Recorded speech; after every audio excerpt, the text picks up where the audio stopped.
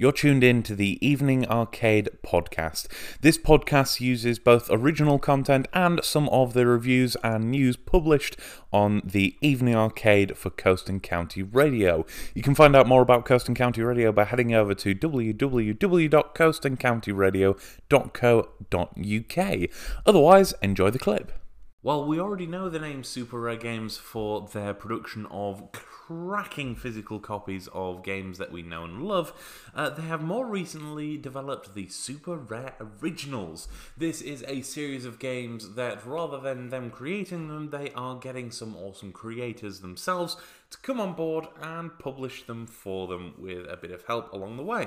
But Grapple Dog is the first of these titles to make its way out into the wild. It is available right now, and quite honestly, it has become one of my favourite 2D platformers of this year. Now, I know, it's only February, and I'm saying that now something like Silk Song could come out and knock that clean out of the park, but this is how strong of a contender it is. Grapple Dog is an incredible title that definitely should be on your buy list. Now, we don't rate things on the show. I don't turn around and say this is essential or anything like that. But if I did, it is essential. It is one of those games that you really should try.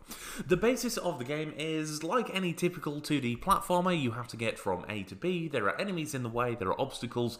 And there are, of course, bits where you have to do some platforming. But critically, you have an additional tool in your arsenal in the form of a grapple.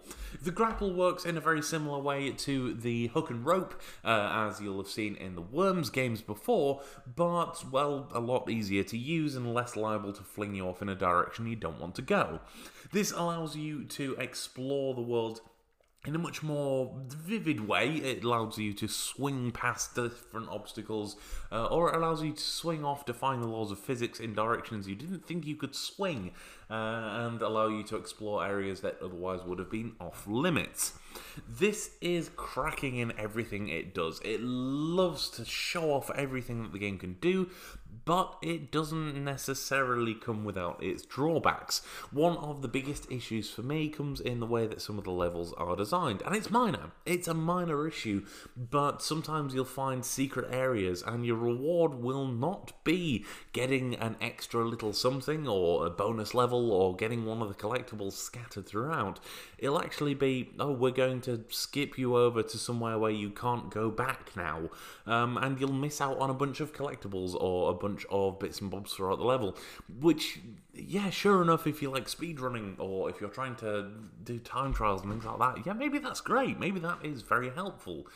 But if you're just trying to get everything in each level, it is not. There are some levels a little bit later on in the game that get much more frustrating as well. And quite honestly, as you get further through the game, it is difficult.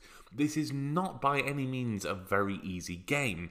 There are some easy aspects to it, and you will find that if you're slow and steady with it, You'll get through it relatively easily, yes, but you don't want to be slow and steady, because otherwise you'll miss things, otherwise you'll end up getting stuck and things like that. You want to get through these levels, and to be honest with you, it's a little bit of a setback in some ways, but other than that, the game itself is incredible. It is one of these games that I can just not recommend enough, and if you have a little bit of spare change lying around in your back pocket, then, well, first of all, it's a miracle, because we are living in the post-pandemic era and nobody has money anymore, but more importantly, you can use that cash to buy yourself a copy of Grapple Dog, and you will not be disappointed.